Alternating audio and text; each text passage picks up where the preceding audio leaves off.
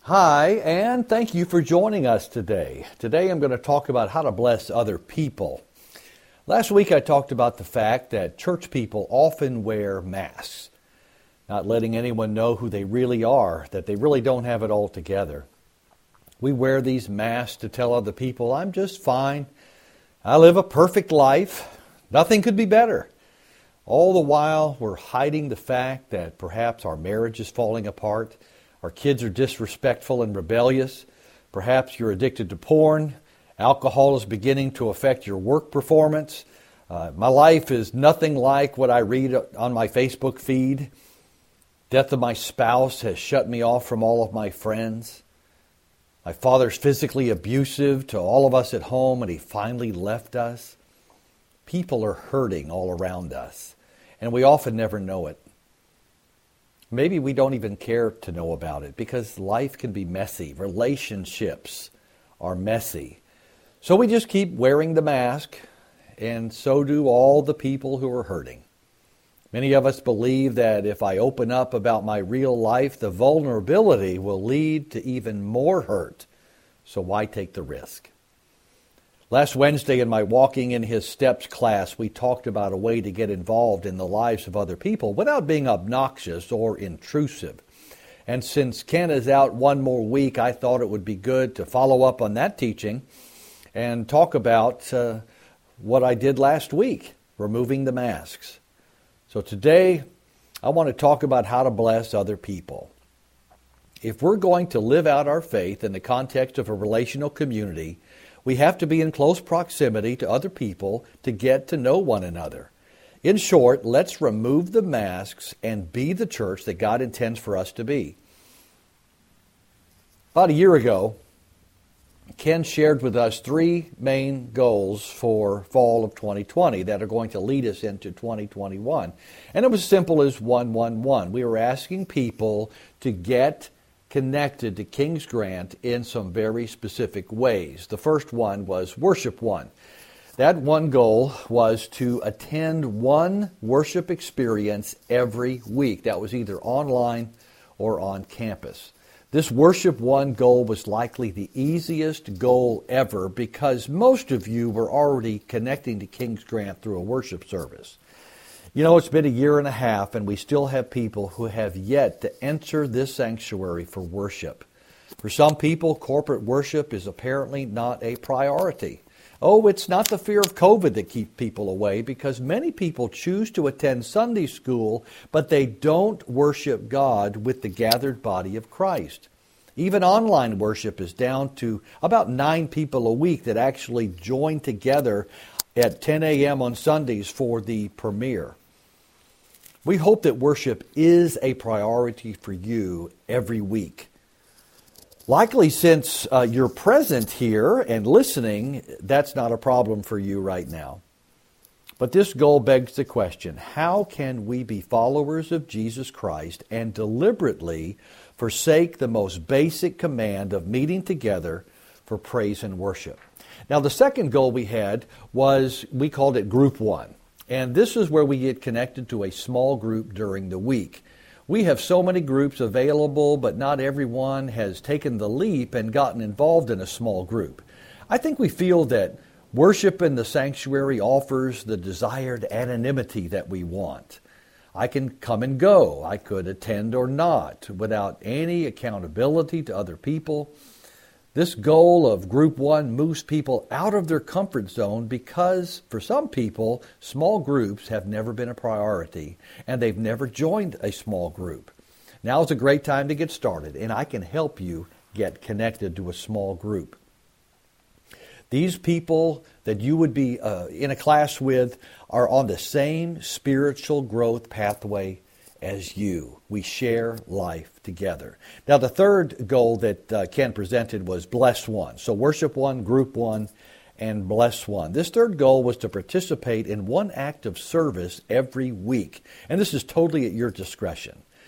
It doesn't necessarily mean you volunteer for some church program, although it could mean that. We hope that this Bless One strategy would help you to live life on mission, which would be a huge step for all of us to move forward and actually get connected to the kingdom work that's going on around us in the church as well as in the community. So, with these three goals in mind, worship one, group one, bless one, we hope that all of us will get involved and take part in the vision of King's Grant. Now, since part 3 is the most ambiguous, I thought I would help shed a little light on that topic about what Bless One is all about. So together we can make an impact, an eternal impact on the community around us. So what is Bless? What does it stand for? Now, Bless is an easy and effective way to share your faith with other people. You can embrace this personally and make an impact on your own circle of influence, but imagine a class or a small group embracing this strategy, which would encourage each other to reach out to those not yet connected to the church, and it would help us to keep up with one another. Remember, it's all about taking off the masks and investing into other people. I'll mention this again at the end of this message. We do this, all of this, to accomplish the mission Jesus gave to us, and these three goals, have been laid before us. We're blessed to be a blessing that goes all the way back to Genesis chapter 12. A large part of this bless others strategy is to share the good news of Jesus Christ with our friends, our co-workers, our classmates, our neighbors. My hope is that your church family would embrace this blessed lifestyle and realize that not only is it easy to understand, it's something everyone can do. By actively thinking in terms of blessing others on a weekly basis, we can take off the mask, become real with another person, and it will eventually become a natural overflow of our lives that draws our neighbors, our co-workers, and relatives to know Jesus Christ as Lord and Savior. So let me share with you the 5 steps of blessing people around you. Now, it's an acrostic, so I'm going to spell the word bless. And so the B in bless means begin with prayer. I love Luke chapter 10, verse 2. It says, "And he was saying to them, the harvest is plentiful, but the laborers are few. Therefore beseech the Lord of the harvest to send out laborers into his harvest." Sharing your faith with other people can often seem hard or best left for those with a special gift from God. You know, that gift of evangelism. Or maybe it's for the pastor or paid professional. Or maybe it's for someone else, really anyone else but me. It may be surprising to learn that the first part of sharing the gospel with other people is prayer. You don't bring someone to Jesus that the Father does not first draw to himself. We read about that in John chapter 6 and verse 44. You begin the process by making a list of those that you know that don't know Jesus. They're far from him. And then pray that you might have an opportunity to bless them. Making this list may not seem important, but it is. Things get done when we're focused and intentional and specific. List making is a very helpful tool used by successful people in all walks of life. For the church, it can help us focus our attention upon those we hope to reach with the gospel. And we start with those in our own small circle of influence. So where do we find these people that we would put on our prayer list? You find people where you live, so your neighborhood, where you work, your co-workers, where you study, your fellow classmates at school, where you play, could be the rec center or the ball field. It's where you shop. It's at groceries or the mall or wherever you shop. And so these are people that you run across on a regular basis, and if you know that they're unchurched, they can be on your prayer list. How can you make an impact in their life? The bottom line is this: we have to ask God very specifically something every single day before we get out of the house. We say, God, how do you want me to bless people in the places into which you are sending me today? And so we're looking for those opportunities. So here are some additional things that you can pray for. Pray that God would give you opportunities to do good to people that are on your list. Pray that God would give you wisdom to make the most of these opportunities. Pray that God would give you boldness to say what needs to be said.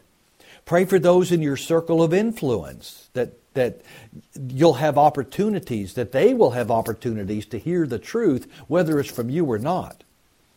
Pray that as you've had a chance to share your story, that those with whom you're talking will have open hearts, receptive to hearing your story. So be in bless is begin with prayer. All right, the L in bless stands for listen. James chapter 1 verse 19 says this, "This you know, my beloved brethren, but everyone must be quick to hear, slow to speak, and slow to anger." Listening is the key to this verse. A key to being a blessing is learning the art of listening.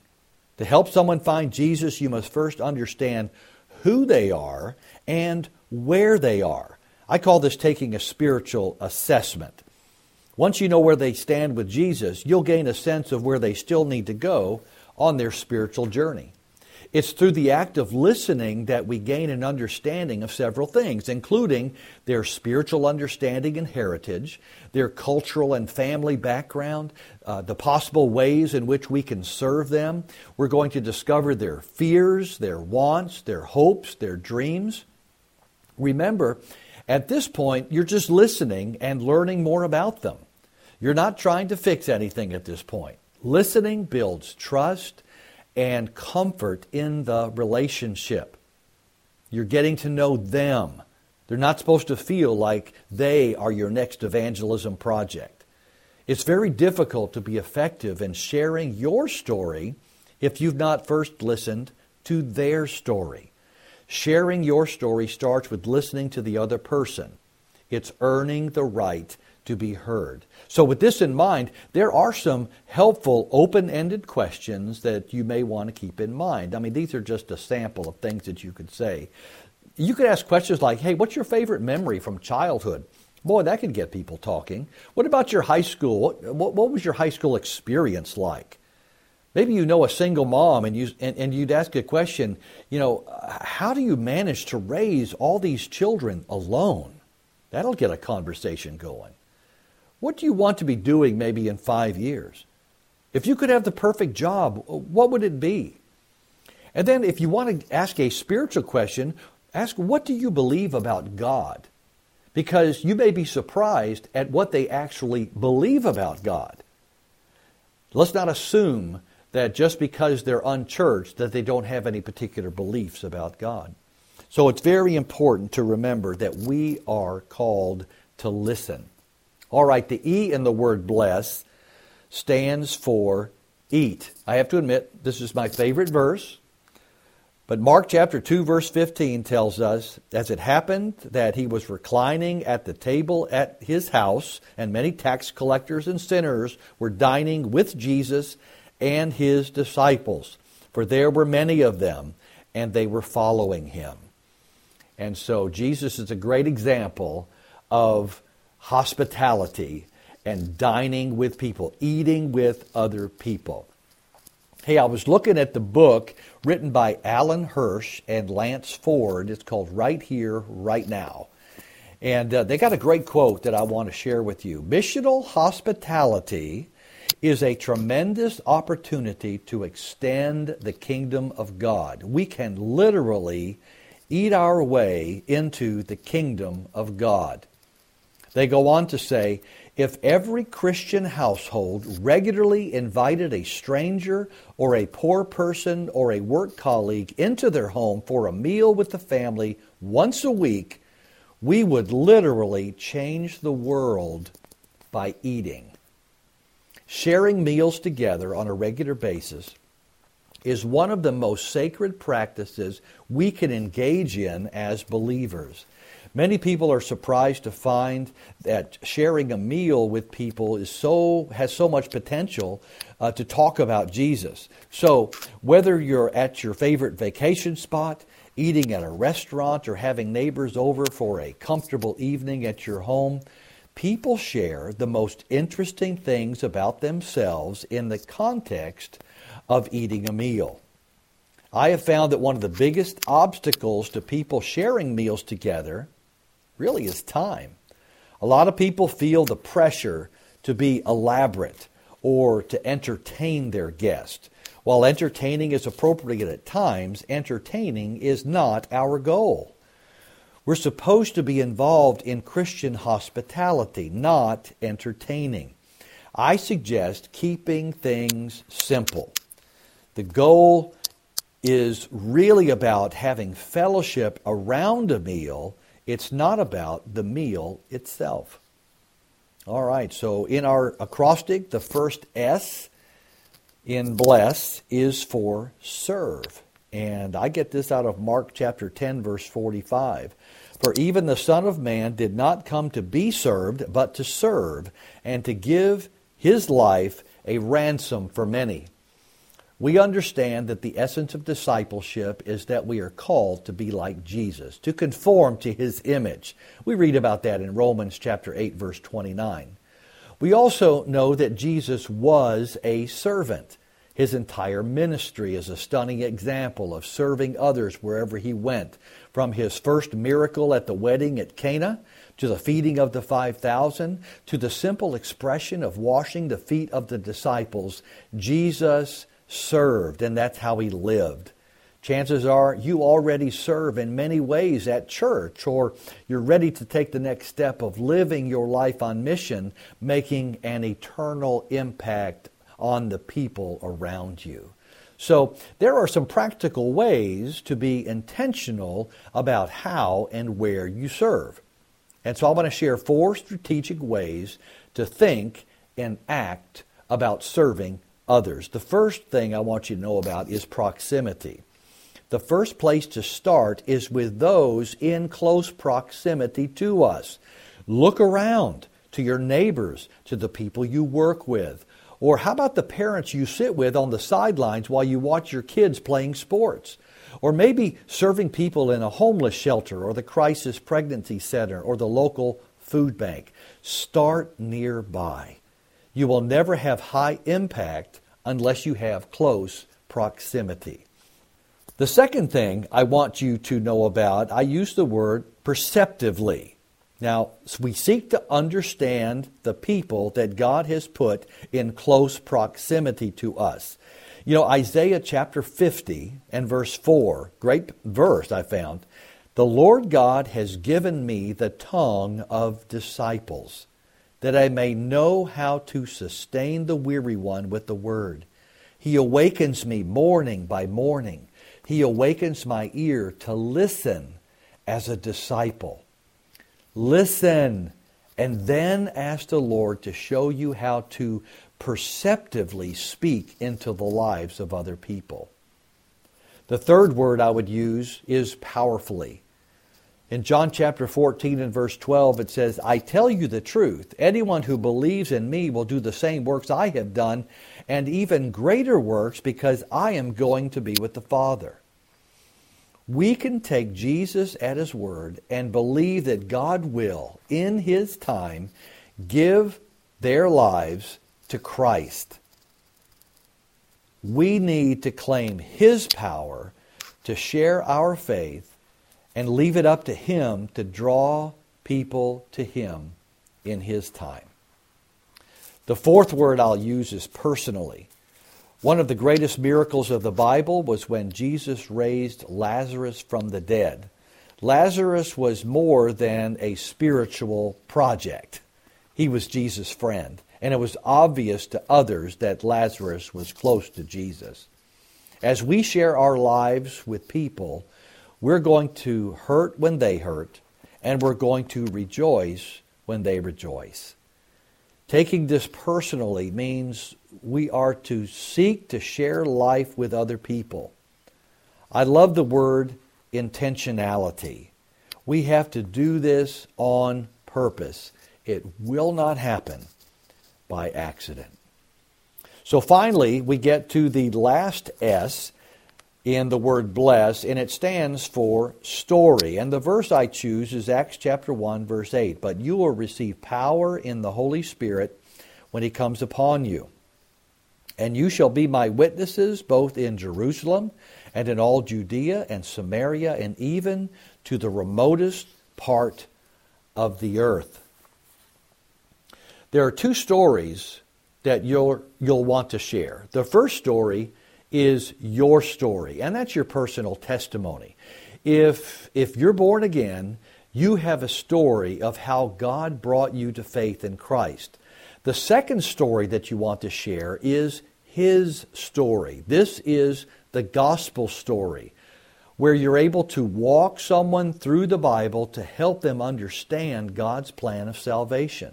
So it's very important that we plan ahead for when the opportunity presents itself. As you have served others in the past, perhaps you have been asked, hey, what makes you different from other people that I know? Why are you doing this for me? And I'm not even paying you to do it. You're doing it for free. Well, maybe also you've also mentioned Jesus in casual conversation. Now, whatever the case, it's important that you recognize opportunities and then act on them to share your faith story. When thinking about how to share your story, begin by asking God to bathe the entire process in prayer. And this is in the Holy Spirit. And then give you wisdom as you write it down. When thinking about sharing your story with others, let me suggest this very simple 3-step process. The first is to write down your story. Start by asking God to give you wisdom and clarity as you write it down. The goal here is not to have a perfectly written document, but to get your thoughts down on paper. This will help you clarify it in your mind. Make it clear enough without using a lot of churchy words that need clarification or explanation, and make it long enough to cover what you need to say, yet concise enough to share your story at a place like the bus stop or the fast food line or maybe in the grocery store line. So write down your story.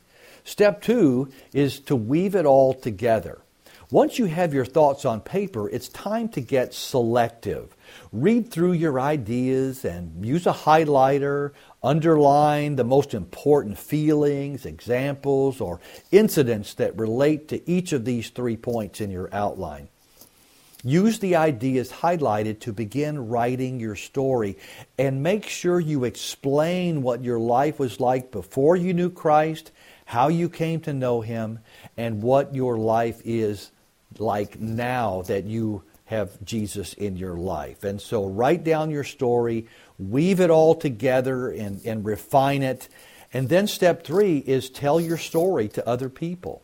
Now that you've thought through and prepared your story, it's time to share it with the individuals with whom you have cultivated a relationship. And so while you do that, here are some things that you might want to keep in mind. First, be prayerful.